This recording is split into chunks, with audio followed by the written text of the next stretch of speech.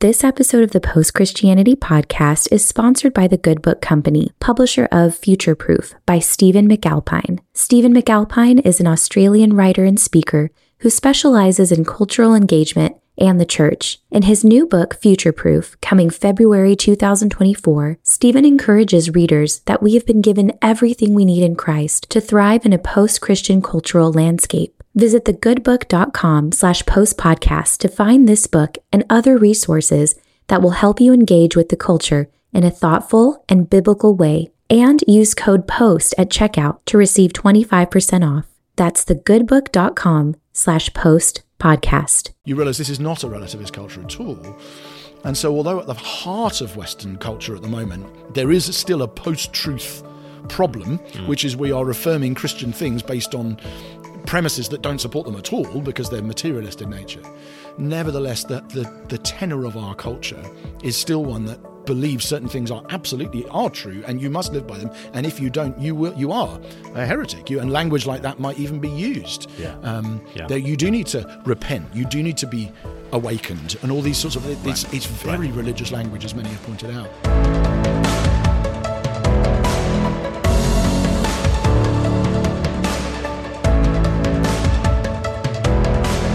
Hello and welcome to Post-Christianity. My name is Glenn Scrivener. And I'm Andrew Wilson. And together we're thinking about our cultural moment in historical perspective and thinking about the ways in which our culture is Christian and post-Christian and maybe even pre-Christian. We'll see if we get there later in the episode.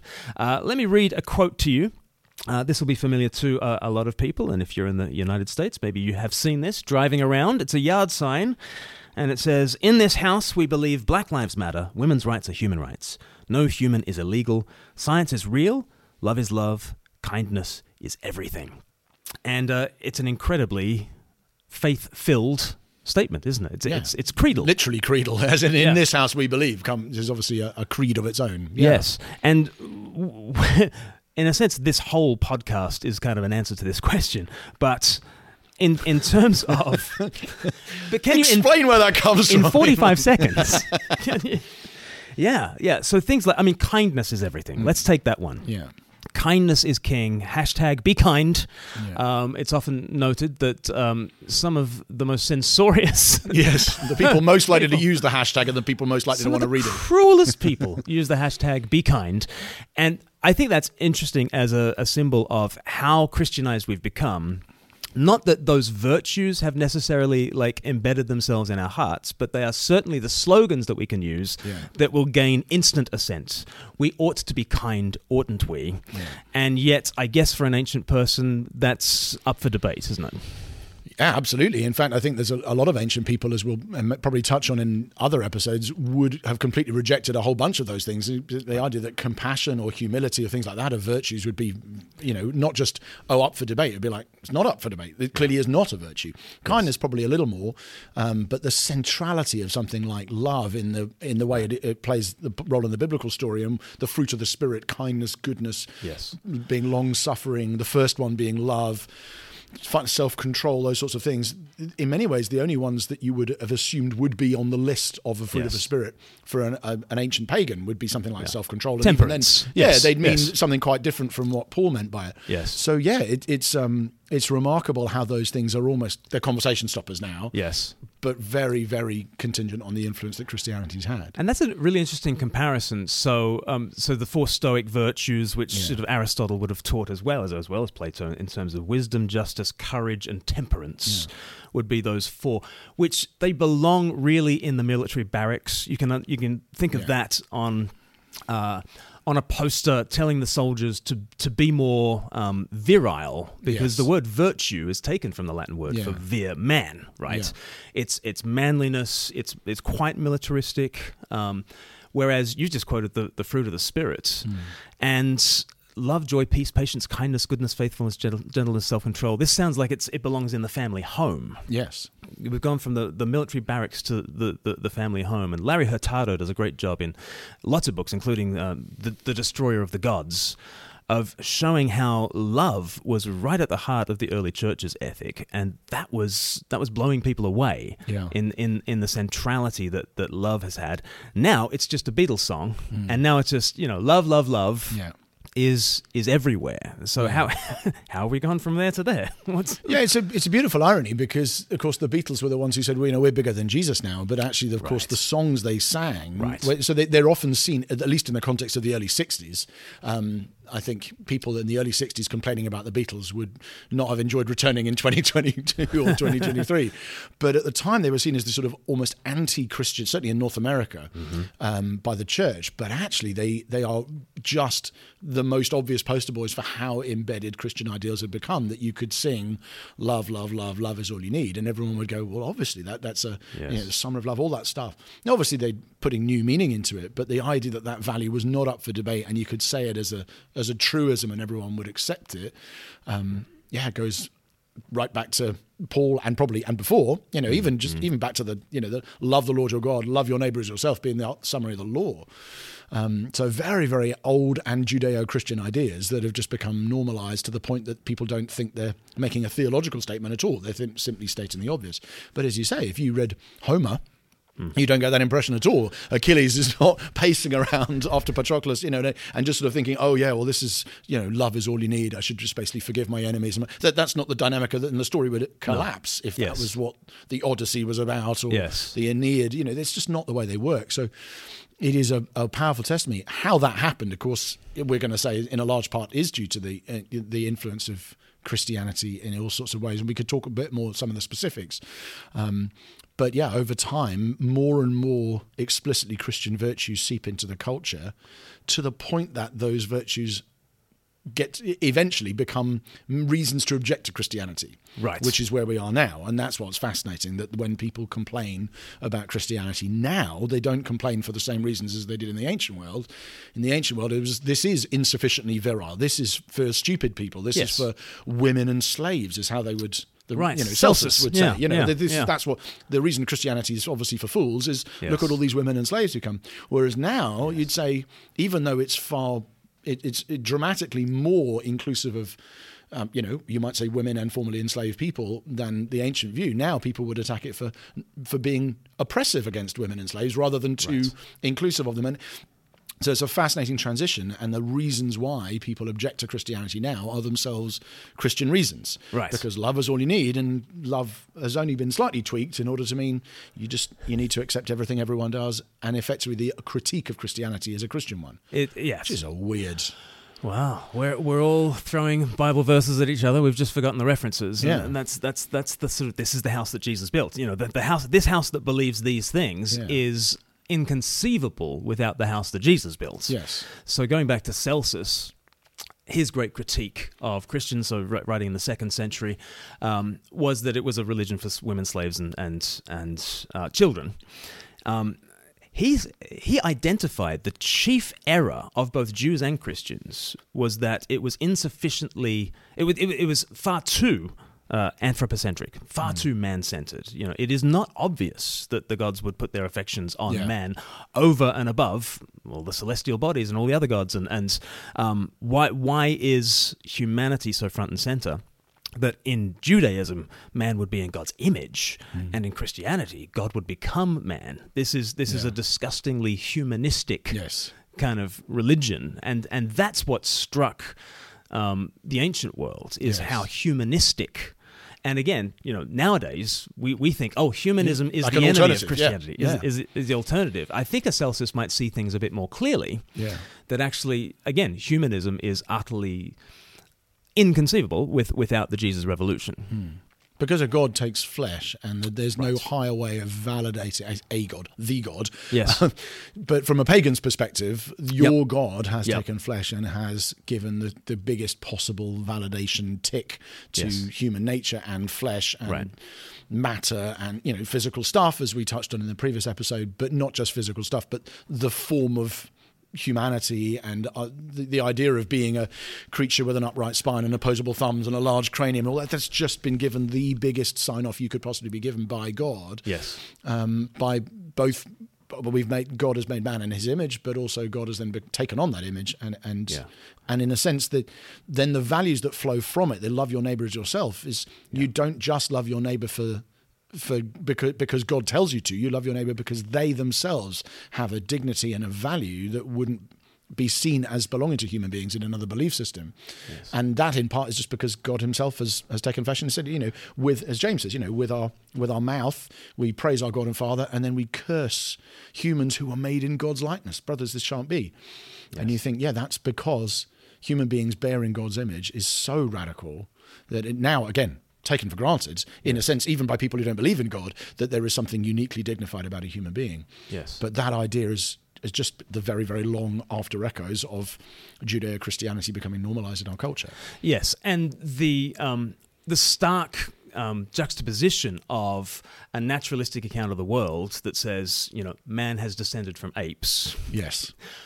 Therefore, we must love one another. Who's the philosopher who's Vladimir Solovyov? Exactly how to pronounce it, I don't know, but and it's just a remarkable. The non sequitur at the heart of the West is basically you believe man is descended from apes, therefore love one another. You think that conclusion clearly doesn't follow from that premise. Yes, but they're also fervently held, and of course the reason why they can both be held at the same time is because Christianity gives us this belief. And has just gradually been eroded from the discourse. But it's so widely assumed you can continue to function as if everyone knows it. Yes. Even though you don't actually have the rational foundations for it anymore. Yeah, so in the 7 values that I explore in The Air We Breathe, equality, no human being is the inferior of any other, no matter what their race, religion, sexuality is. We are all equal. We all believe that. Compassion, that a society is best that treats its weakest members the best, and that's how it should be judged. We all take that for granted. Consent. Elite males do not have the right to access others. Consent must be central to sexual relationships. Enlightenment. Education is a good, and we must further our ends by persuasion and not by force. Science, we believe that science can be done and that it is good to be done. Freedom, no human is the property of another human, and progress, the arc of the moral universe is long, but it bends towards justice. But I often do with people like that sounds like humanism, doesn't it? Like those beliefs sound like humanism, and people just sort of say, well, look, we don't need Christianity for that. We've got secular humanism, and I always want to pull apart those two words. Well, the secular, the non-religious view is that we are the product of blind evolutionary forces, and we're all equal to one another. It is a brutal, survival of the fittest, and we should be kind to one another. You and me, baby, we ain't nothing but mammals. So let's honor one another's sexual boundaries at all times. And you think secular humanist, pick one, and I've got 2 arguments at that stage. One is historically that great humanism that you believe in did not come from here historically, but then the more philosophical argument is, and that great humanism could not come from there. And I think Christian Smith does a great job on Atheist Overreach on the could not, and I think someone like a Tom Holland does a great job on the historical did not. But I think we really need to be pulling apart secular and humanism in people's minds. Yeah, I mean, sorry to always try and bring it back to 1776, but I think a figure who is probably well known, at least in outline, but very few people have read, partly because his writings are just so horribly offensive, is the Marquis de Sade. And he is an extraordinary, he'd be well known, he's sadist, So we know that he's obviously a very, very bad man. Financially incontinent, grotesquely fat. Flogs widows and pours hot wax into their wounds, and has a sort of sexual turn on, and rapes multiple people. Starts a relationship with a teenage child when he's 70. I mean, he's just a vile, vile man, who obviously talks about the need for how it celebrated the role of pain and violence and what we now call sadism and cruelty, and celebrated it. But it's fascinating because there is a strong theological or anti-theological underpinning to his project, which is essentially, if you don't believe, he's so angry, he hates the Christian God so much that he wants to get rid of not just the Christian God, but the Christian morality that flows from it. And you could say, well, the man's a loon, and of course, in many ways, he is. and a very odious one. But actually what he's doing is quite intellectually consistent, because what he's saying is that if you get rid of God, the alternative God you have to hold up is nature. And if you look at nature and how nature functions, it is characterized by, the strong eating the weak and the survival of the most.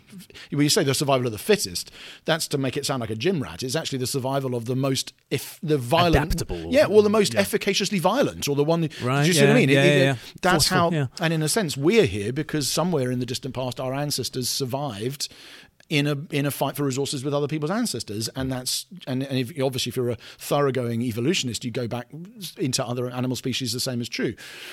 And so Sard is, as much as it's just honestly is literally diabolical to read, and I've deliberately avoided reading too much for my soul, but read enough to see that the moral consistency, strangely, in a horrible way, of what he's doing, which is to say, if you get rid of the Christian God, the only other way of effectively establishing morality would be just to look at nature, the way the world actually is, and you would end up, you might end up with the Homer version we were mentioning, or you might end up with a more vigorously violent and unpleasant one. But in the end, your moral framework would have to be formed by the way that the world truly is, rather than in nature, red in tooth and claw, rather than by the Christian values we've inherited. Nietzsche does the same 100 years later, and I think that in some ways they are making the point that this could not have come from, not just that this did not come from Christianity, it couldn't have, because what other foundation do you have other than the way the world actually is to establish a moral framework? So as much as I don't recommend anyone read Sard, I think he is making a compelling version of the argument you're making from the opposite side. Yes. Some would come back and they would say, what was that very popular book, Non-Zero, saying that evolution involves cooperation. Yeah. And they would make certain arguments about, we could only get so far if we did not cooperate. Families, clans, tribes. I think the pushback on that, and Christian Smith does a good job on this, is to say, yes, they cooperate. They cooperate in order to compete. Yes. And that is the driver. You need the differential between two different species in order for the one to have the advantage, and for that advantage. Yes, you're not to be benevolent towards all human beings.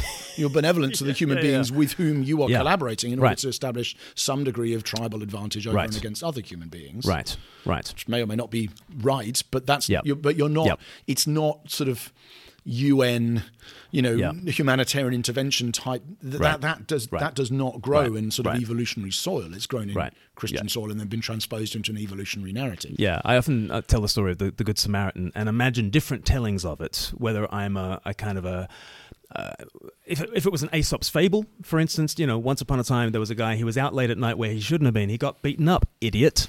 Yes. Don't be like that guy.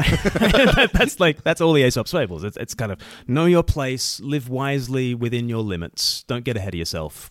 That's kind of Aesop's fable, and that's kind of Greco-Roman wisdom. And I think the Stoics at the best are kind of in a different era, but they are kind of living wisely within their means, and don't be an idiot about it, but keep to yourself. And then Jesus tells the actual story in which he gets beaten up, and then the priest and the Levite walk on by, and I think there is a certain tranche of Old Testament believer who thinks, well, no harm, no foul. Yeah. Right? They were sticking to their Levitical laws. He's not in the ditch because of me. So how is he on me? And how do I know if I'm intervening in this situation? Am I intervening against what God wants? Maybe on a classical understanding, the gods want him there. Maybe the village wants him there. Who am I to... Inshallah. Yeah, exactly. So a Muslim understanding absolutely would walk on by, and not only would they walk on by, they would not know what was wrong with walking on by. And now we all know what's wrong with walking on by because the Good Samaritan has so thoroughly shaped us, because here is an intervention, and it's taking nature and it's doing something about nature. It's a supernatural thing, isn't it, for the Good Samaritan to come and raise up the man, a certain man, Adam, let's say, but to raise up Adam from his natural state and to save him and heal him in this way is a real interventionist, supernatural kind of value, and yet we all take it for granted nowadays, to the point where I gave a sermon on this last year in Cardiff, and a friend drove me to the church.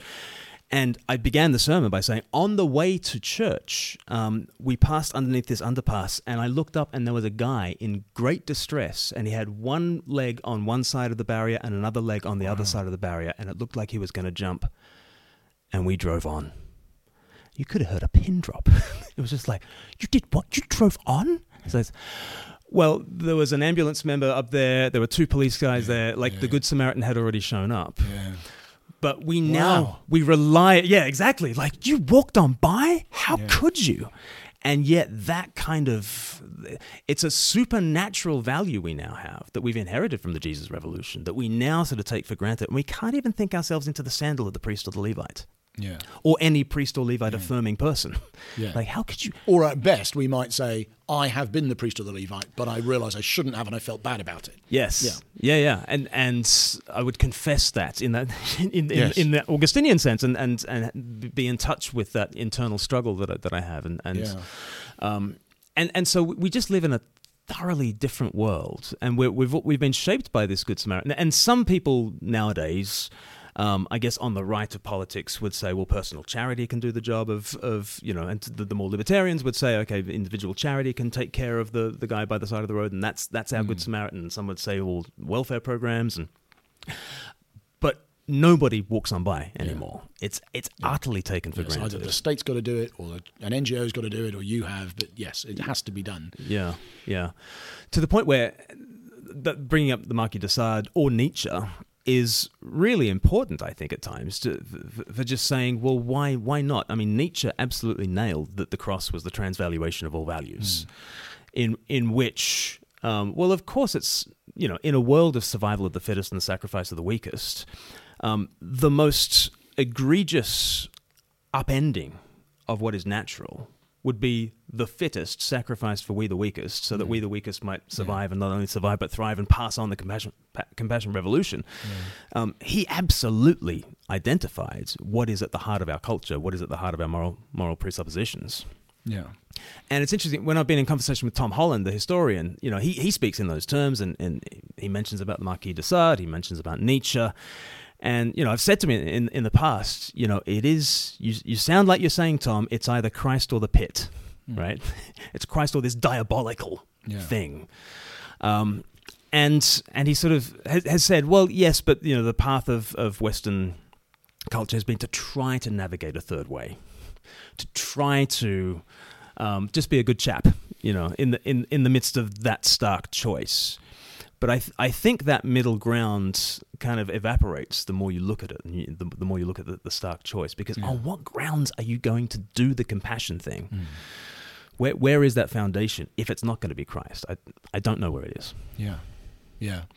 And one of the things one of the ways I like thinking, to go back to our yard sign for a moment, it's not just the things that are on the belief statements, all of which are, of course, grown out of Christian soil, and in many ways taken at least as they stand. I know they would connote some things that I wouldn't agree with in terms of what public policy ought to be on a particular area, but when it comes to the statements as they stand, you'd say that all of those things are true, and all of those things grow from Christian foundations. I know they're being used to often refer to other things, but as they stand, they're true and they're Christian. But it's not just the statements themselves, it's the form of the statements. It's the fact that, in this house we believe. And I know we joke about the idea of that being a secular creed, but you think even the fact that you can do that, you say, I'm identifying myself by affirmations I make, by things I believe. Right. And it is obviously modeled on the Nicene or the Apostles' Creed. But what defines me is a set of it's not just love, it's also faith. It's also a statement, I affirm this thing, I believe that. You actually can't see my life necessarily and tell me my yard is in my yard, it's not in the next door neighbours. They might be a much nicer person than me. They might be much nicer to women or minorities or whoever than I am. But I believe these things. And obviously social media has massively exacerbated that trend, because what I say I believe is the only thing you can measure. You can't measure what I'm actually doing. And so again, that idea not just of the primacy of love, but the centrality of faith within the context of a worldview is itself a very Christian thing, and particularly a very Protestant thing. I talk a bit in the book about the idea that we are, in the end, the West is made up of Protestant pagans. Yes. Because we're people with very strong Protestant-like convictions that really takes its cue not just in substance but in form from Protestantism, Yes. but mingled in with actually a pagan, more like Marquis de Sade vision of the way reality actually is. Right. And the fusion has made us, very unstable, I guess, morally and theologically. And I think there's plenty of scope to press into that with people as we discuss with them. Well, hang on, this part of you, in a way, your vision of reality is very pagan. You only believe in one kind of reality rather than two. There is matter. There is not God and spirit, or at least that's what you say you believe. Right. But at the same time, you've got these very transcendent moral absolute views, which are taken in the form of a creed, put a high emphasis on faith, high emphasis on love, are drawn from grace rather than nature. But you've brought the two together in a sort of slightly strange thing that I have come to call Protestant paganism as a way of trying to capture how odd it is, and yet how widespread it is. Yes. And so what we have nowadays is sort of discernibly Christian-ish, but distorted in significant ways. So I often talk about, equality in a biblical sense means we're all welcome at the same table. We all have a seat to share in the same meal. Yeah. I think nowadays it has become a kind of an individualism where equality means we all are meant to be equally high up the same individual ladder. Yeah. Or compassion has kind of been detached from the Christian story and distorted a little bit to the point where instead of go and do likewise, be the Good Samaritan, is let's beat the guy by the side of the road, and competitive victimhood is a thing, you know. And then consent, Christianity injected consent right to the heart of the sexual relationship, and praise God for that. But now it's almost as if there's nothing else now except consent in the sexual realm. And then you sort of weave those things back together again, and you've got individualism, you've got competitive victimhood, and you've got choice being the thing in the sexual realm. And so, doesn't that help to explain gender ideology and all that kind of stuff? And we might think that is incredibly anti-Christian. And I can see, yes, to follow through some of these arguments to their conclusions, you end up in a place that is diametrically opposed to Genesis chapter 1. And yet you can see how they got there. Yeah. Because there is a place for the individual, and there is a place for victims and minorities and protecting them, being compassionate towards them, is there not? Yeah. And it's a profoundly Christianized argument. Yes. Even on the other side of the ideological aisle to you, you're dealing with someone who has profoundly Christian-ish views. Yeah. And I think that's important to kind of be aware of. Yes, it absolutely is. And it's fascinating the extent to which even the inconsistency of taking those values and using them as a means to attack what Christianity is and purports to be is often not seen, partly because I think it's Christianity, as we've said before, has been so successful at baking the ideas into Western culture that people don't think of them as Christian anymore. They think of them as self-evident, back to the word from a couple of episodes back. But I think then the reality is that often what's happening is you are, whether in a private conversation or in the public square, you're engaging with debate with somebody who is using a Christian argument to object to your Christian belief. Right. And I personally, I see that as an opportunity rather than as obviously it's strange, but its very strangeness is a point in our favour in that sense, because I think, I'd rather be arguing with that person than I would be with the Marquis de Sade. Because I think he's got it's awful, but there's a grim consistency to that view, or even with Nietzsche, who is a brilliant opponent of Christianity because he knows exactly what Christianity is, and he's understood it much better than a lot of modern critics of Christianity would, and he's seen how radically different from what he believes it is, and is prepared to tackle it for what it is. And I'd rather be debating with someone who's effectively holding a Christian view and hitting me over the head with it than I would with somebody who has consistently rejected everything that it stands for, because I just don't really know where to start. So I think that evangelistically there's a lot of opportunity. I'm like you, a preacher, I spend a lot of time thinking, how do I help make Christianity comprehensible to a contemporary person? I think the amount of common ground you have because of the influence of this worldview in your society is massive, and it's just a great opportunity to be able to say, I actually buy much of what you're doing when you're yelling at me for this. Much of it I agree with. The church has done this, and this, and that's bad. And I affirm it, and I say the only thing I'd add is the critique you're making is grown out of ultimately who Jesus is. It's grown out of the incarnation and the dignity of humanity. It's grown out of the cross and the inversion of the powers of the world. Grown out of the resurrection and the hope of a new world.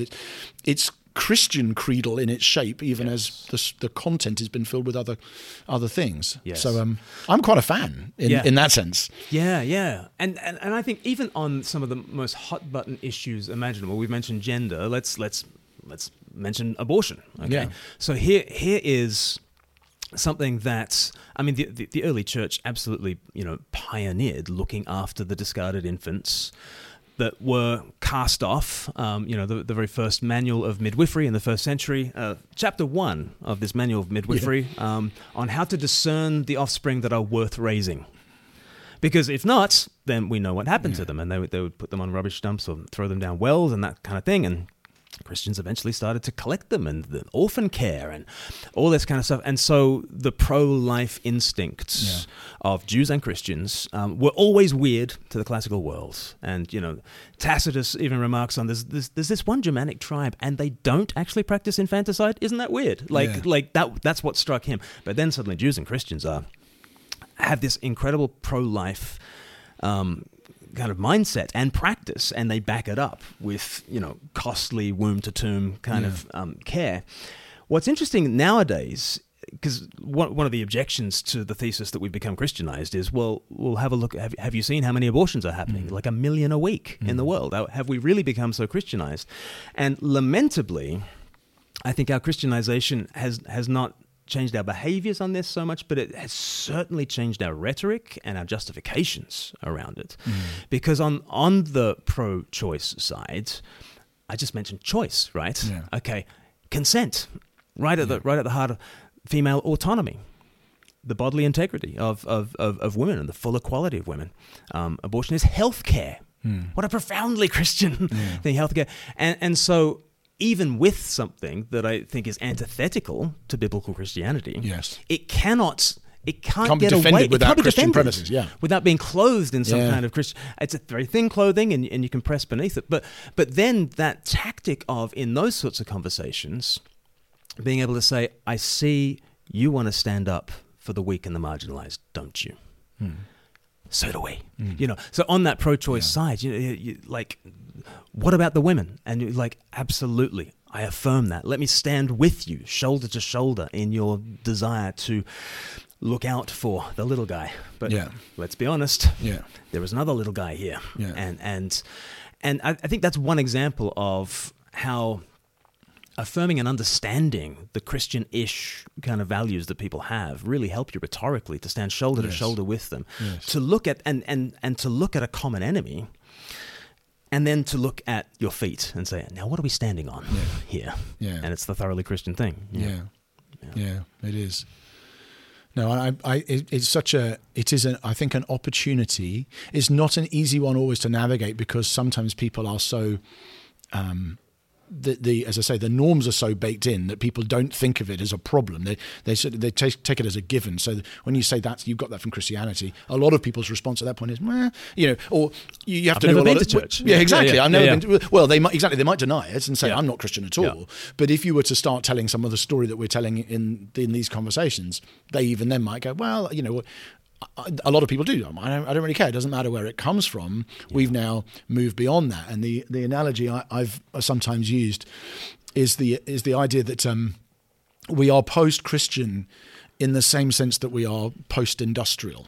So people talk sometimes about a post-industrial area regeneration or something in a city. And in fact, you may have been there.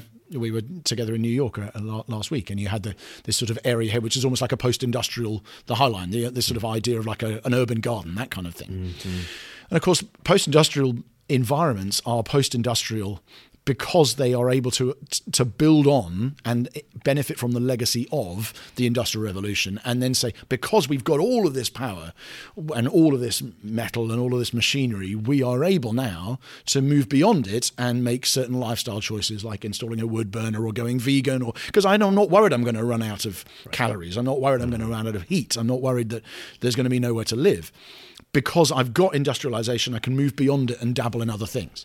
And I think that's how the modern world relates to Christianity. We are post-Christian in that sense. We say, because Christianity has done all this for me, I can now say, oh, I will have some pagan spirituality. I'm going to get this kind of prayer wheel. I'm going to think about the spiritual in this way, or in no way at all, because I'm not worried that my morality will suddenly end up with the Marquis de Sades. Yes. Or the I think Game of Thrones is a good illustration of it, isn't it? Game of Thrones is kind of the way morality, what Lord of the Rings would look like if there was no Christianity in it. Yes. You think, but I'm not worried that Western morality is suddenly going to turn up in Westeros. Right. Or Assad or Nietzsche or the Roman Colosseum ripping people to pieces for public pleasure. Yes. And because I'm not worried about that, I feel like I can build on the legacy of Christianity and move on. Yes. And I think that means that people often don't initially see the problem. Yes. But of course, I do think there is a question: what would happen if the Christian capital ran out? Is that a thing? We haven't been in this post-Christian environment long enough to know what happens when it runs out, or if it runs out. Yes. But I think sometimes showing people that heritage, I think it's apologetically compelling and intellectually persuasive. But some people will just go, I don't really care.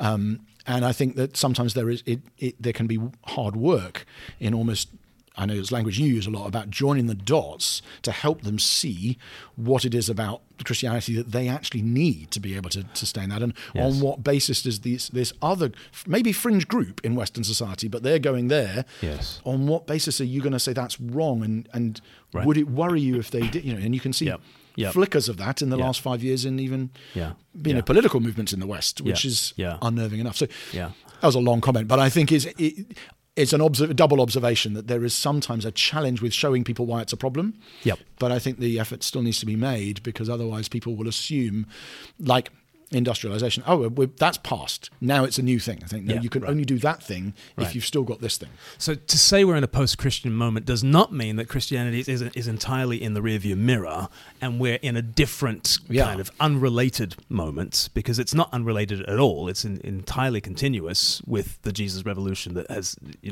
got us to where we've gotten to.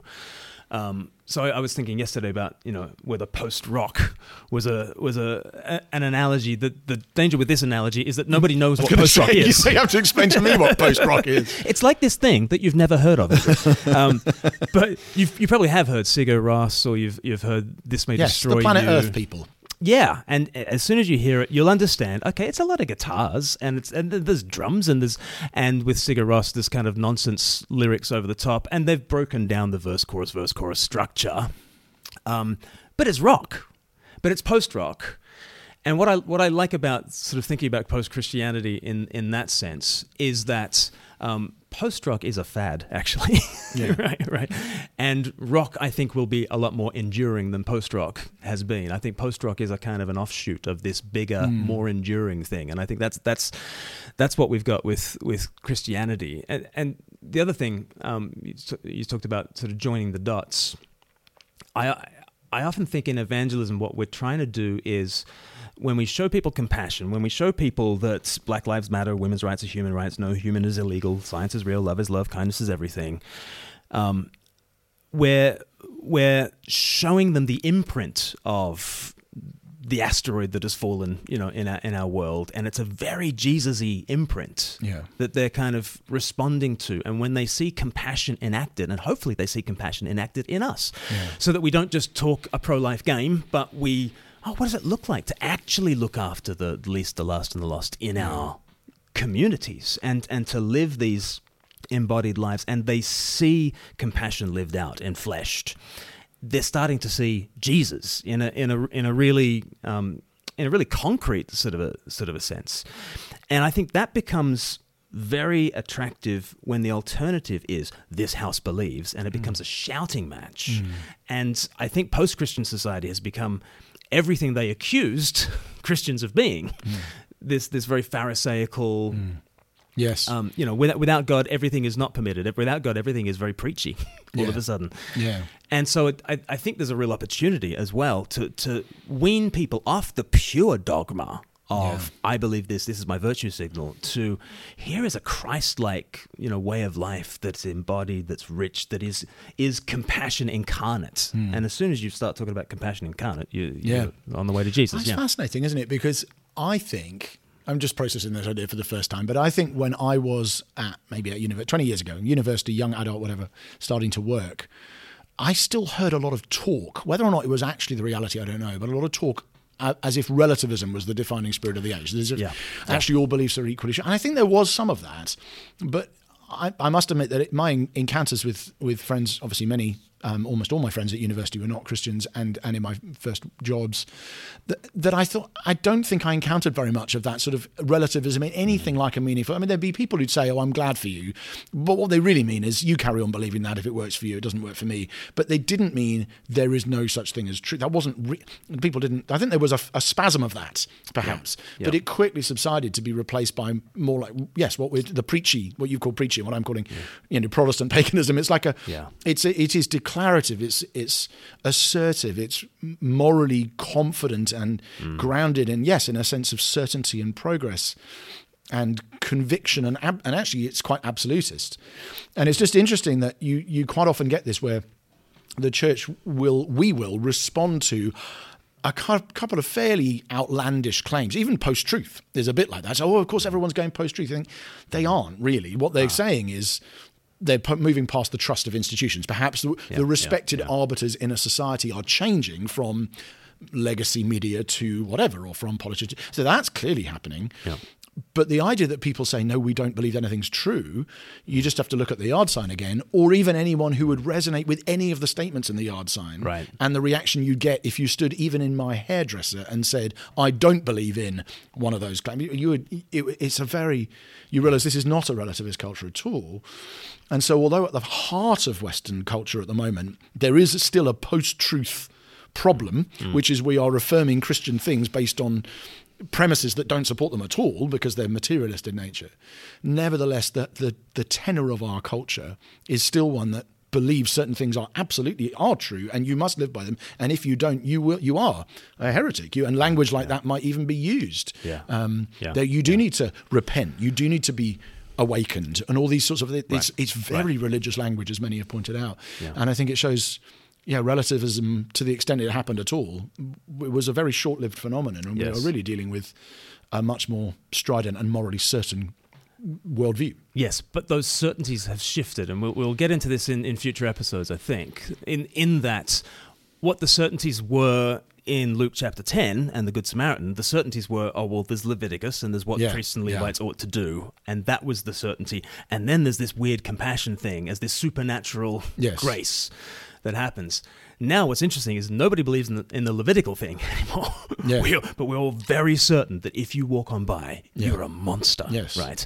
And so what have become the certainties are all the things that are not provable by nature. Like compassion has become a certainty. How did that happen?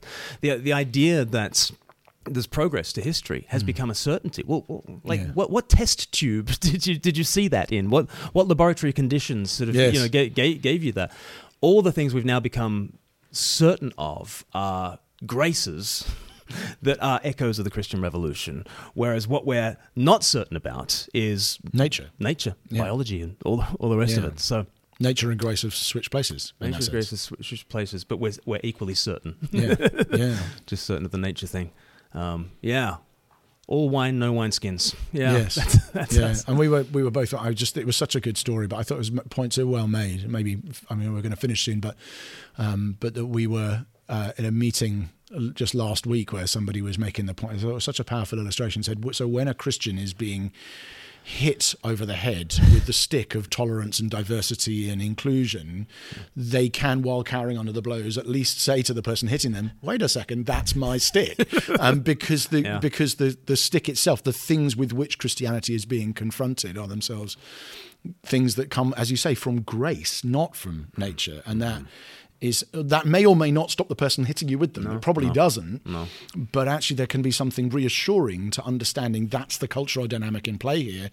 And often people do come to a place of realizing there is even if all that happens is the person concedes, there is a disconnect between my metaphysical, what I claim I believe about nature, and the values I claim to hold, even if all I do, I might say I don't care, but I've often said to people, even if people get to the point of seeing there is an inconsistency there, that is progress. That's an achievement, because it's just taking a brick out of a wall. It's destabilizing the convenient resolution that people feel like they have of Christian fruit without Christian roots. Right. And being able to say these two things don't go together as well as you think they do, and that is itself worth doing. Right. And we'll press into some of the tactics that we can use in one-to-one and perhaps in preaching and that sort of thing in future episodes.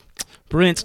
Thank you very much, Andrew. If you've enjoyed this episode, please do be sharing it on social media. Perhaps give us a rating and review on your podcatcher of choice, and that would really help us to get seen. But Andrew Wilson, thank you so much. Thank you, Glenn. And we'll see you again soon.